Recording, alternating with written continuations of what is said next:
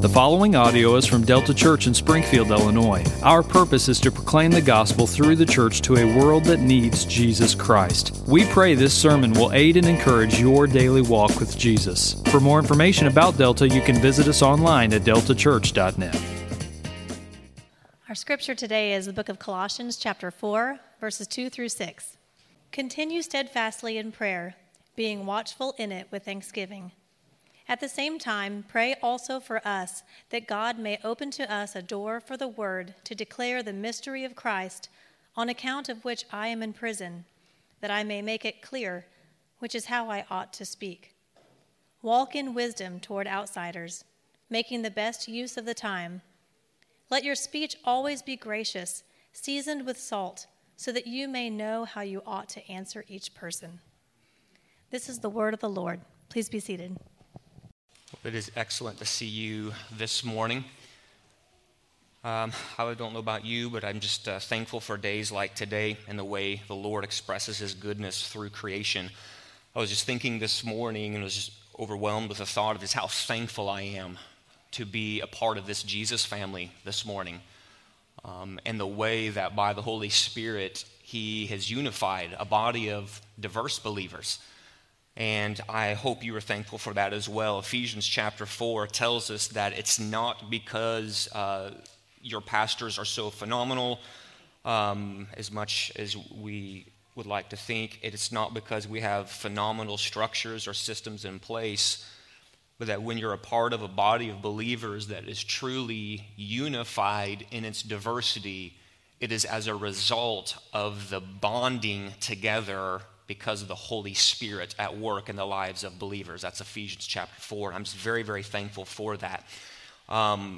You might know not all churches get to experience that, unfortunately, because the enemy is the causer of division. But I'm just very, very thankful for that, and just wanted to encourage you with that I'm proud and glad to be a part of this Jesus family. What we're going to do is, there you go, one whistle. One person was happy about that, so that's good. So here we are, we're wrapping up our last sermon in our sermon series, Everyday Disciples. Sermon titled this morning is, I Am a Witness. This is the last gospel-shaped identity we're going to look at. I am a witness. Main idea this morning is that a witness is someone who, what? Who proclaims the gospel of Jesus Christ with their words in everyday life. So we're specifically now getting to the place where we're going to talk about that intentional confession of Jesus with our words as we go about in everyday life as everyday disciples. And we're going to say some things about here in a moment after we pray about how intentional confession can also come from our other four identities. But we're specifically going to stitch together this idea of how this identity of being a witness, this intentional confession with our words, is the balancer that helps us strike the balance of wholehearted, whole life, everyday, thriving discipleship, where intentional confession is just what we do because of who we are in Christ, okay? So, a witness is someone who proclaims the gospel of Jesus Christ with their words in everyday life. Let's pray. If you remember my exhortation from last week, it's the language that I just borrow from Pastor Tom. This is a chance not to just check out, but this is a chance to pray for one another, that the Holy Spirit would pierce our hearts, open our minds as we turn to the living Word of God. So let's pray along those lines together.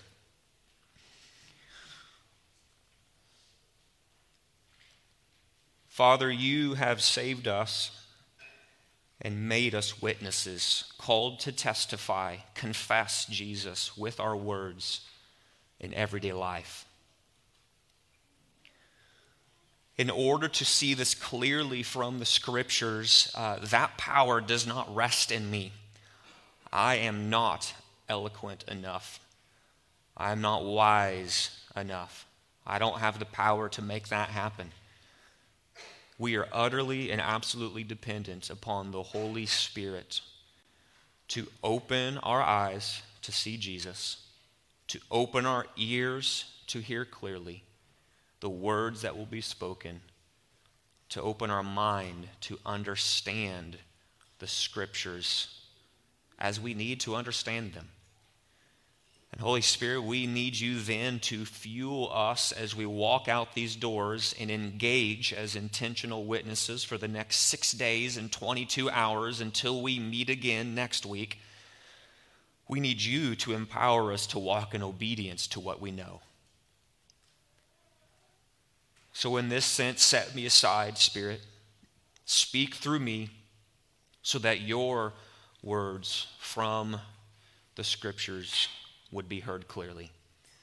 It is in the name of King Jesus, the King of the ages, immortal, invisible, the only God, may you receive the glory and honor you are worthy to receive. It's in your name I pray. Amen.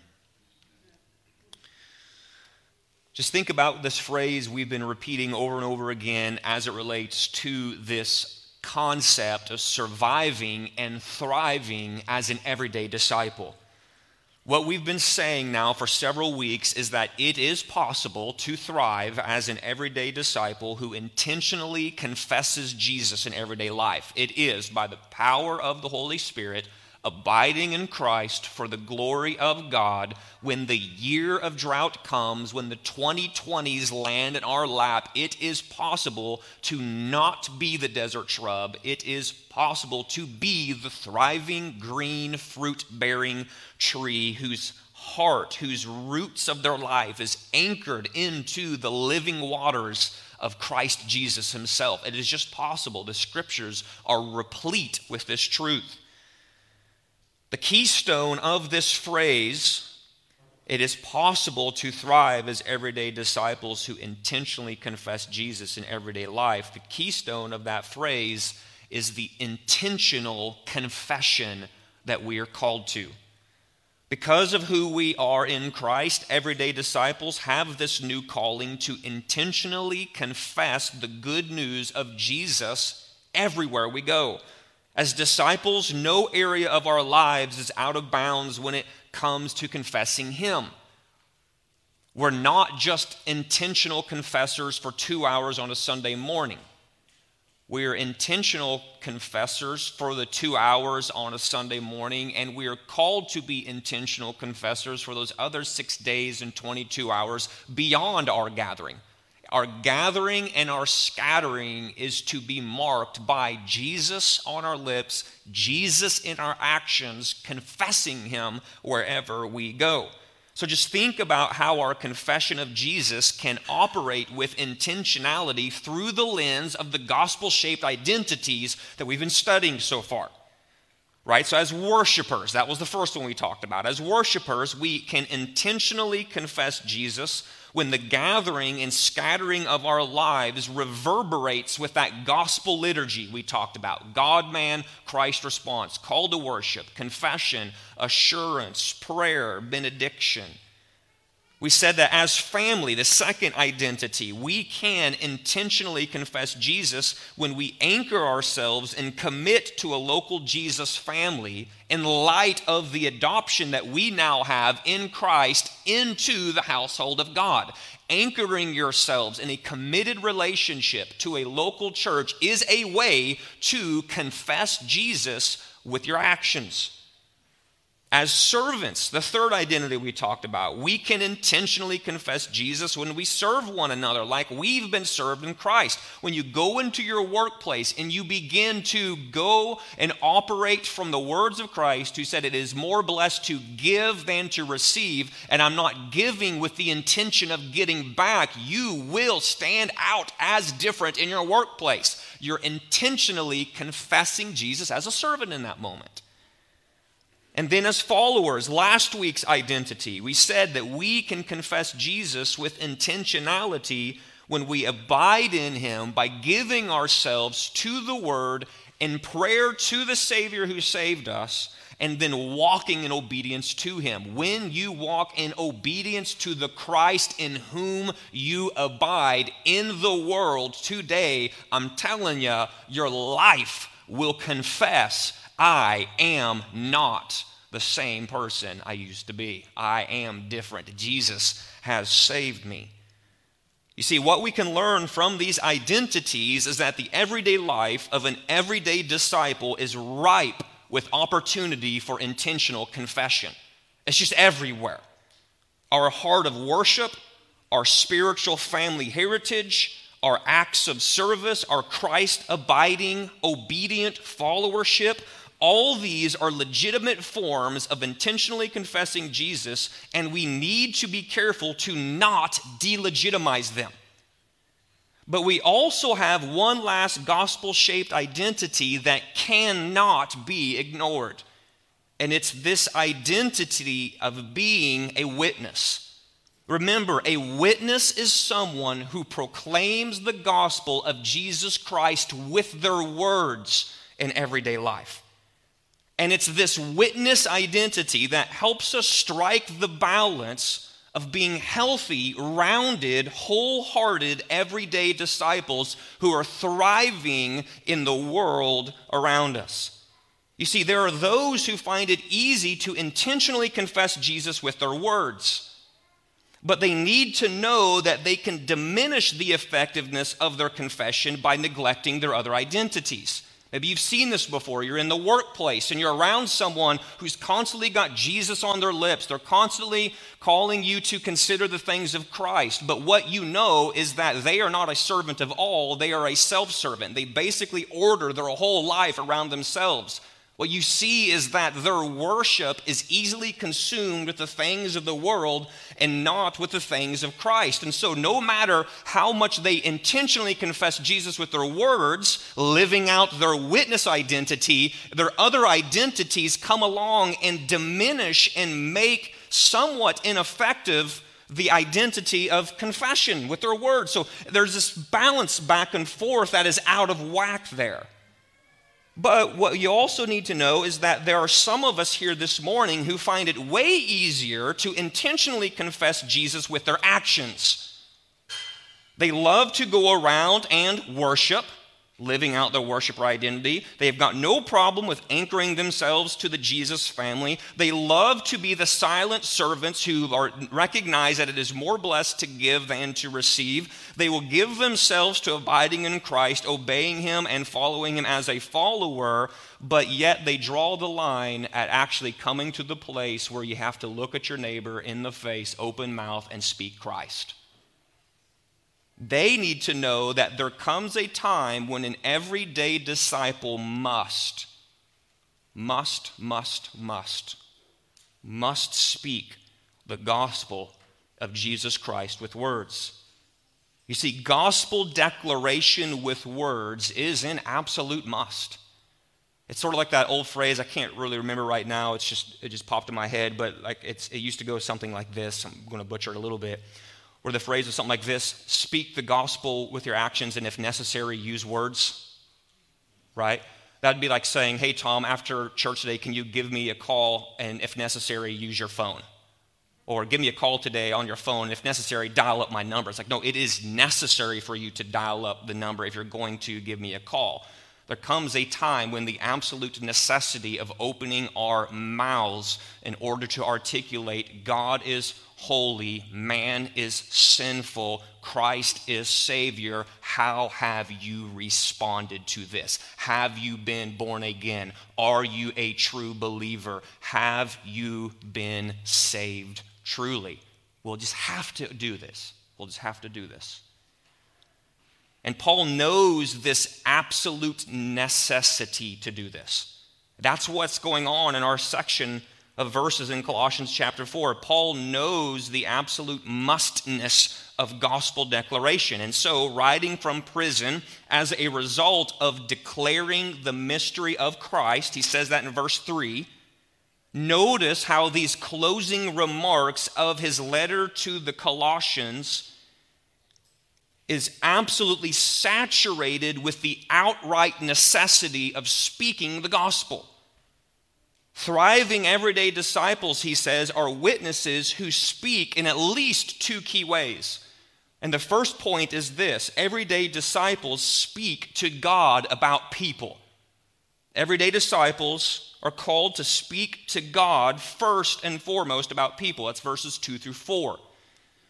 So look at just how he begins writing in verse 2. Continue steadfastly in prayer. So there it is, this speaking to God, being watchful in it with thanksgiving. So notice that when it comes to prayer, Paul says the key idea here is diligence. It's that steadfast continuation.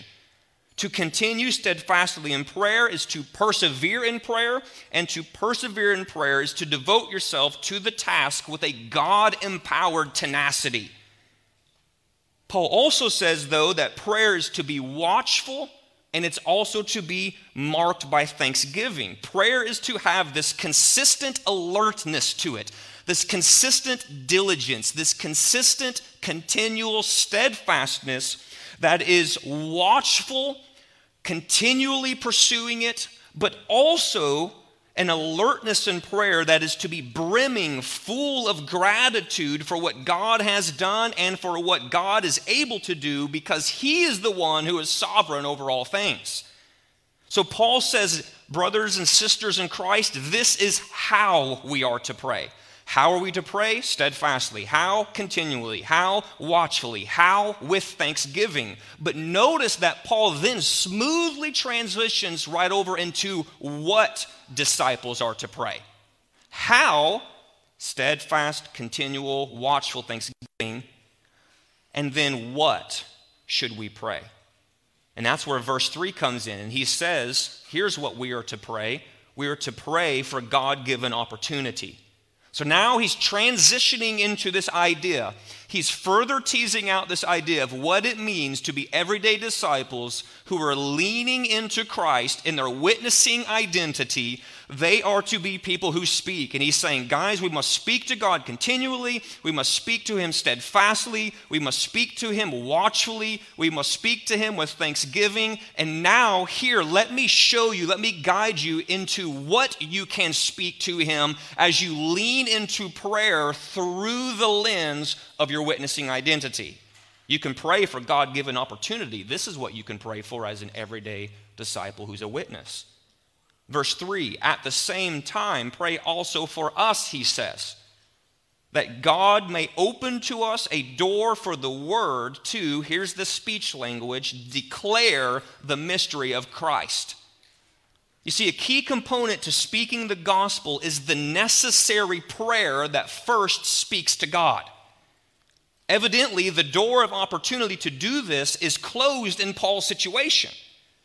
But instead of barging forward in self-dependence, leaning upon his own skill, leaning upon his eloquence, leaning upon his theological knowledge, Paul calls upon the intercessory support of the believers in Colossae to pray for him to have God-given opportunity to speak to others about the gospel.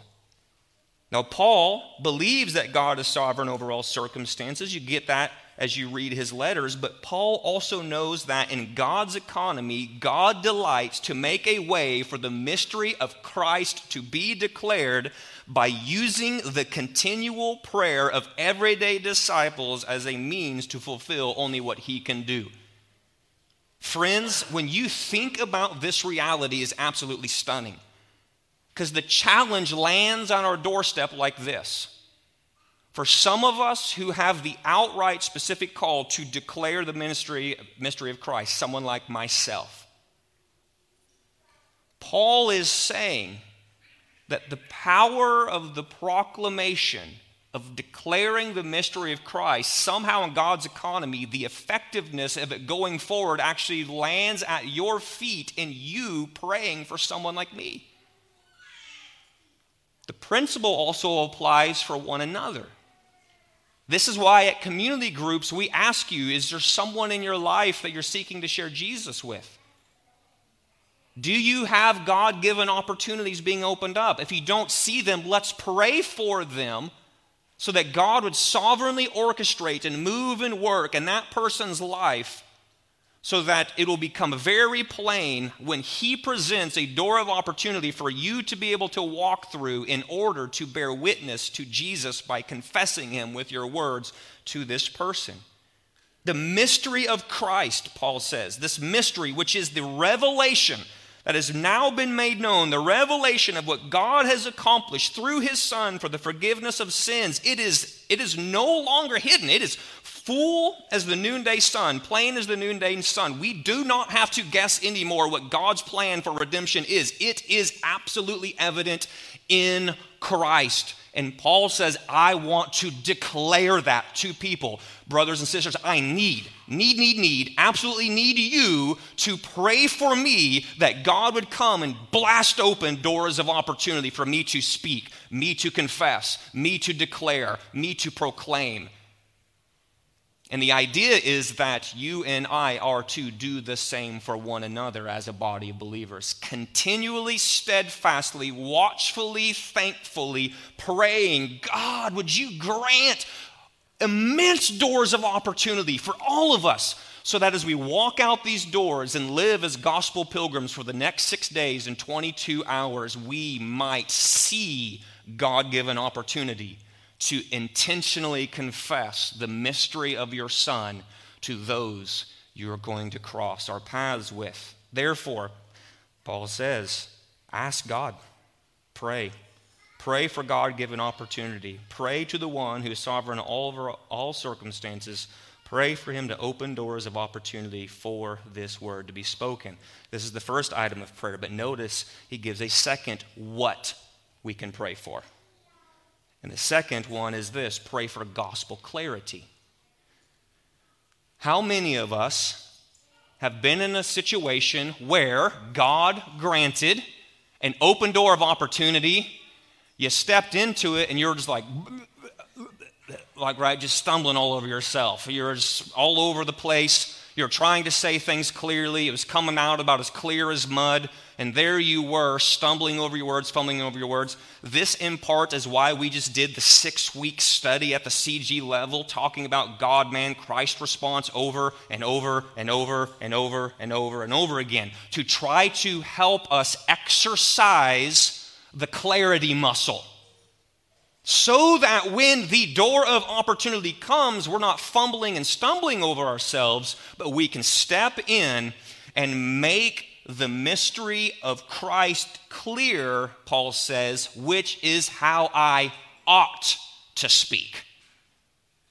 Which is how I ought to speak. Notice how there is an oughtness to clear gospel speech. It is something we ought to do.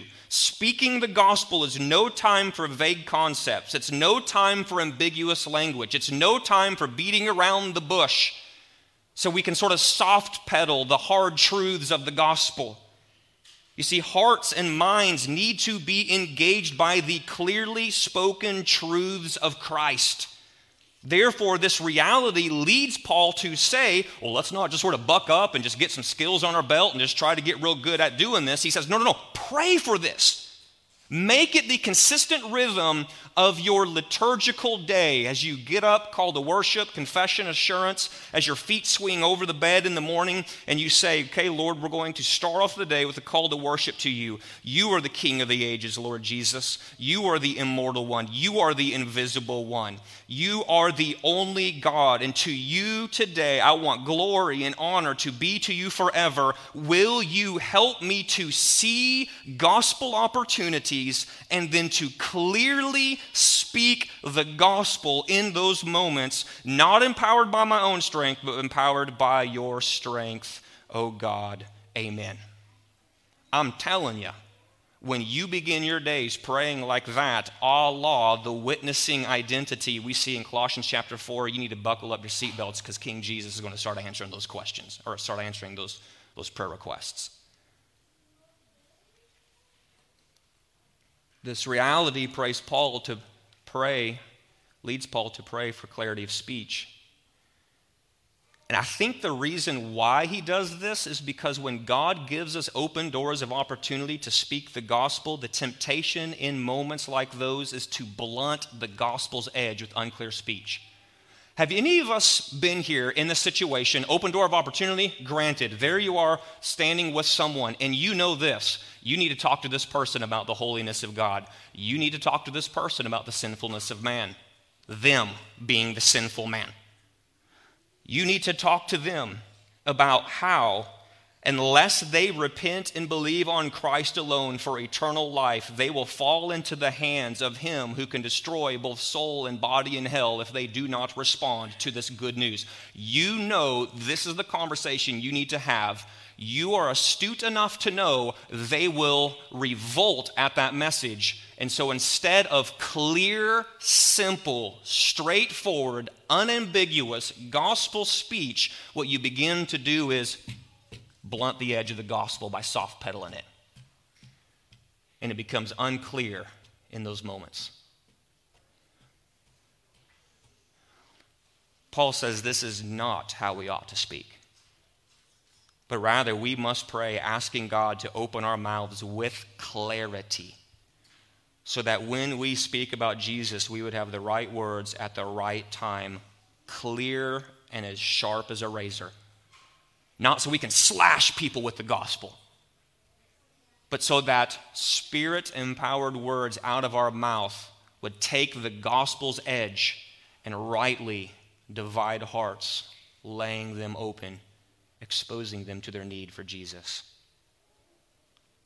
So a thriving everyday disciple is a witness who speaks. We must first go vertical, speaking to God about people, and then once we've done that, we then go horizontal, speaking to people about God. Far too often, when someone comes up like me and says, hey guys, we're to be a witness, we're to have Christ intentionally confessed all around us through our words. Now go out and do it, go out and do it. Go out and speak to people about God. Go out and speak the gospel to people. What we do is we often neglect that necessary first step. Hold up, pump the brakes, go vertical, speak to God about people. God, I need an open door of opportunity for my neighbor. God, I need you to give me some gospel doorknobs that I can jiggle and see if this will swing the opportunity open in the life of my coworker. I need you to grant me the ability to speak clear in this moment. Amen. And then now Paul says, go forward and let's do this thing. Now that you've spoken to God about people, let's go forward and speak to people about God. My argument is that's what we see Paul roll into as we roll into verses 5 and 6. The second point is that everyday disciples now go and speak to people about God. Just look at what he says there. Walk in wisdom, verse 5, towards outsiders, making the best use of the time. Let your, here it is, speech always be gracious. We have to speak. Seasoned with salt, so that you may know how you ought to, here it is again, answer, that's speech, each person when those opportunities come. Thriving as a gospel witness in everyday life isn't just praying for God-given opportunity. It is at least that, but it's not only that. It's also learning to then seize those opportunities when they come. Any of us ever had a gospel, God-given opportunity land in our lap, and then it just sort of slipped right through your fingers because you didn't seize it in that moment? Far too much of my life has been a hindsight Christian and not a foresight Christian. Hindsight's always 20/20. End of the day, head on the pillow, and you look back and you sort of run through the Rolodex of actions and memories and conversations for the day, and you're like, that was it. I had the chance there. I could have asked that person this, could have stopped and talked to this person here. And we live far too often in hindsight. I think Colossians 4 is challenging us to be foresight Christians. Feet swing over the bed in the morning. You enter that call of worship. God, grant me opportunities given by you. God, assist me by your power to speak clearly. God, when the opportunity comes, empower me to seize opportunity and roll into that situation prepared and ready to speak clearly. Foresight versus hindsight. We're to walk in wisdom towards outsiders. God, I'm going to have interactions with the lady who checks me out at Aldi's today. I'm going to have an interaction with my neighbor today because it's Friday and he always asks to borrow my lawnmower on Friday. God, I'm going to the dentist today. God, I'm going to the park today. God, I'm picking up my child from the babysitter today. God, I'm going to speak to my roommate today. Help me to walk in wisdom towards this person who does not know you. They are an outsider. This isn't a derogatory term. It's just the Bible way of talking about those who are simply not in Christ. They're outside of the household of God. They're not in the household of God. It's the difference between outside of Christ and inside of Christ. Paul's point here, though, is this, that we are to exercise wisdom when we speak to others about God. Wisdom requires that we be discerning as to when we speak and to whom we speak. But when the time comes to speak the gospel, our speech gracious, seasoned with salt, so that we might know how to answer each person in that scenario.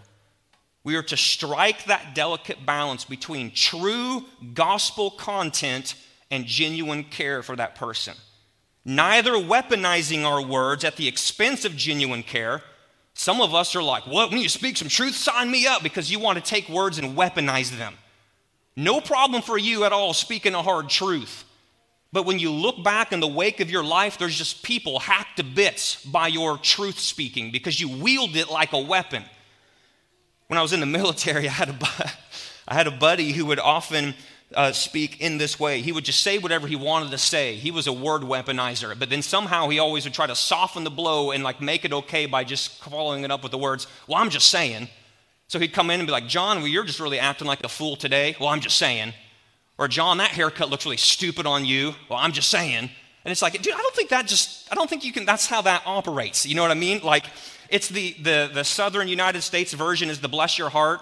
You know, well, she's just one hopeless basket of pure and absolute ineptitude. Bless her heart. It's like, I'm pretty sure you just passively aggressively like belittled her.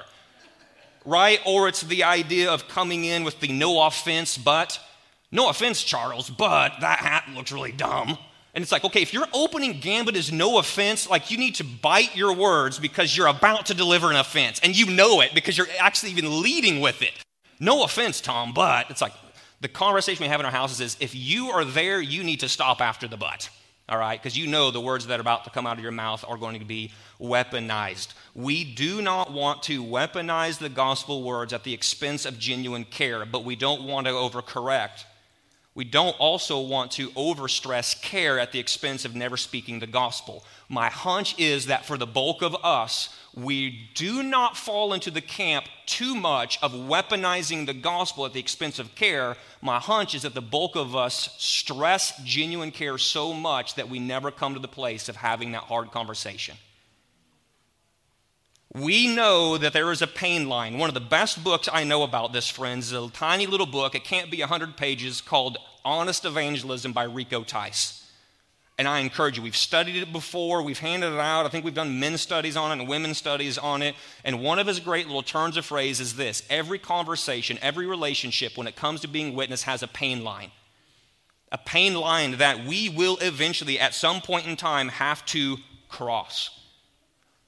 But because we are fearful of possibly finding hostility on the other side of that pain line, we never cross the pain line. We never have the hard conversation. We love to care for them. We love to serve them. We love to pray for them. We love to be their friend. We love to be their coworker. We love to be their neighbor. But we just never pray for those opportunities to seize in that moment where we have to have that very honest, simple, clear conversation of the gospel of the Lord Jesus Christ. But Tice says, how will you ever know if you're going to find hunger on the other side of that line if you're not willing to risk the hostility?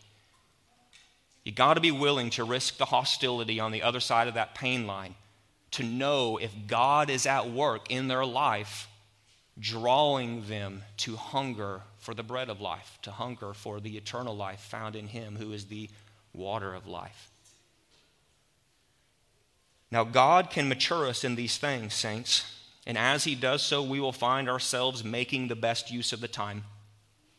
Empowered by God, we will become foresight Christians instead of hindsight Christians, and instead of wasting opportunities or squandering the chance to walk boldly through an open door, we will find ourselves seizing those God-given opportunities to proclaim the gospel of Jesus Christ with our words as they present themselves in everyday life.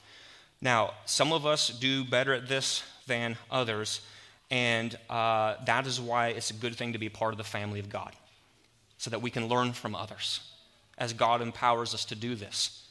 If you find yourself in this situation where you're like, how exactly do I go about doing this? I did not ask them permission to do this. I think this is a place where it's going to be easier to ask for forgiveness than ask for permission.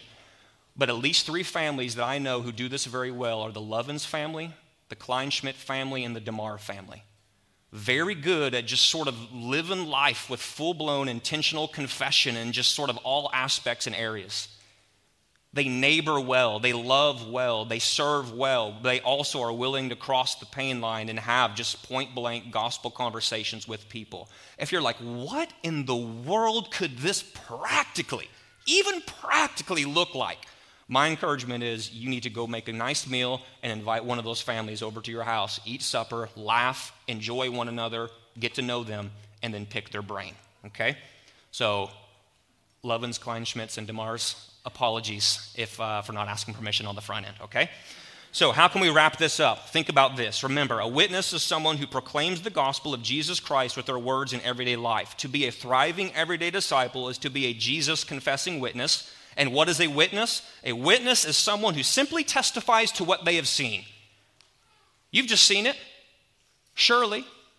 In one of the most famous trials of our day, currently being splashed all over the news, witnesses are constantly coming up, and what's going on? They're testifying to what they have seen. They're testifying to what they've seen. That's what a witness is. So for anyone saved by grace through faith in Christ, what they have seen themselves is, I used to be dead, but now I'm alive. I've seen this. I've witnessed this in my own life. I've seen darkness become light. I've seen blindness turn to sight, all because of Jesus' power to save. He saved me. This is why our witnessing is gospel-shaped. We've experienced God's mercy and forgiveness. We've tasted his power to save sinners. We've seen how extraordinary that power is. And in the words of the psalmist, we have tasted and seen that the Lord is good. Therefore, we testify to what we've seen and tasted, because that's what witnesses do. We are natural-born witnesses who testify to what we've tasted and seen all the time. No one had to beg you to talk about the New York strip you had from Outback Steakhouse last night after you saw it and tasted it and said, this is very good. More often than not, we have to say, dude, you need to stop talking about this now, right? We're not having to pull out of you the witnessing aspect. We naturally will witness and testify to that which we've seen and then tasted as being good. And for any one of us here this morning who have tasted and seen the goodness of salvation, the goodness of death to life, blindness to sight, darkness to light, is a witness. And being a witness for Jesus, a faithful, everyday, thriving disciple who is a witness, just simply looks like this: going through your world saying, can I tell you about what's happened to me? Testifying to what you've seen shake out in your own life. So ask yourself this question, friends. How is my witness? How is my witness? We can find ourselves in one of 3 places, I think. As a witness, either I'm apathetic, I'm embarrassed, or I'm unashamed. As a witness, if you are apathetic, there's just no compassion for the lost whatsoever, and thus there's just no motivation to share the gospel. An apathetic witness truly just doesn't give a rip about the state of the souls of those around them. The plight of sin-dead sinners at best causes you to stifle a yawn, and at worst, the plight of sin-dead sinners just never flat out crosses your mind whatsoever. Now, this might be you this morning, and if so, Jesus is not only calling you to see how your apathy reveals an incredible disconnect with the good news you say you believe, but to also come and have your heart revived by his heart for those in need of eternal life. If you're here this morning and like God is already pinging you right now, As it relates to my gospel-shaped identity of a witness, I am apathetic towards those who are lost and dead and on the wide path to destruction that will result and end in an eternal hell separated from God. Like, I'm just apathetic. I just don't care. What you don't do is curl up and turn in on yourself. What you do is say, Jesus, I need you by your power to fan into flame my heart to align with your heart for the lost. Luke 19:10, Jesus said of himself, the Son of Man came to seek and save the lost. Jesus, I'm begging you, make my heart align with your heart for the lost. Maybe you're not apathetic this morning. Maybe you're embarrassed. When it comes to your witness, you're embarrassed. Your compassion for the lost is there, but it is overshadowed by your fear of rejection. You know the pain line. And you know where the pain line exists in all of your relationships, family, friends, coworkers, whatever it might be. You want sin-dead sinners to be saved, but you are crippled by fear of confessing Jesus because you know most likely on the other side of the pain line is going to be hostility, and you would rather be punched in the face repeatedly than have to cross that pain line and confess Jesus to that person because fear cripples you and keeps you from wanting to experience that hostility. People will know at work where you stand concerning Jesus as Savior and Lord if you proclaim the gospel, and that scares you to death, and so you're embarrassed to confess Jesus in those moments. Anyone ever been there before? Oh, just me? Oh, okay. Whew. I was like, man, we might need a new pastor on here, y'all. Man. I've been there before. I mean, we're all intelligent. We know enough to know if I open my mouth and confess Jesus, I will be the Jesus guy amongst all of these friends. And I don't want to be known as that. And so we button it up because we're embarrassed in that moment. Or maybe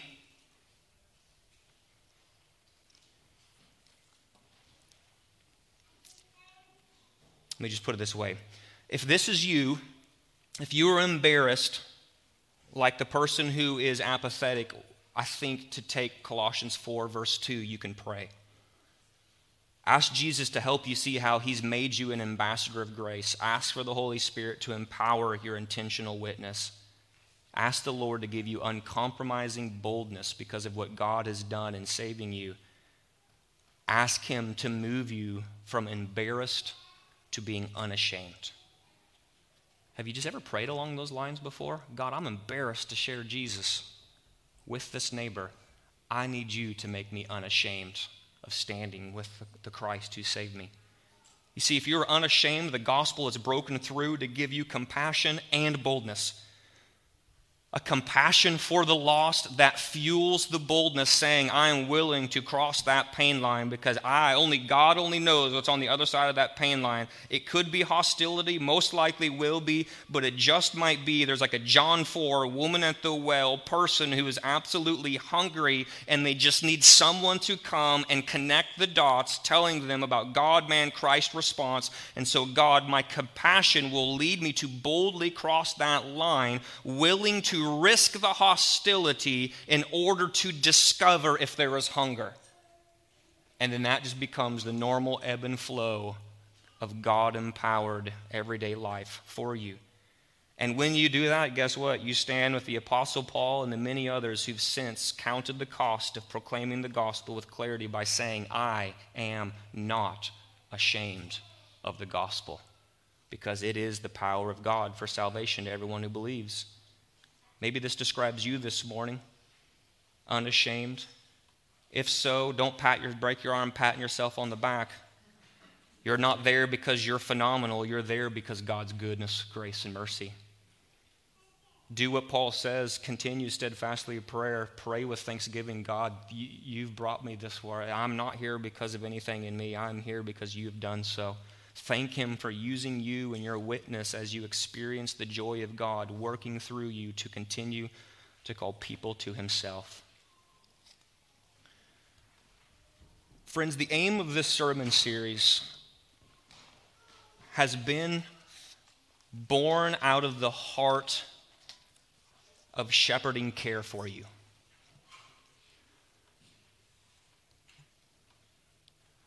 2020 scorched so many of us. It just did.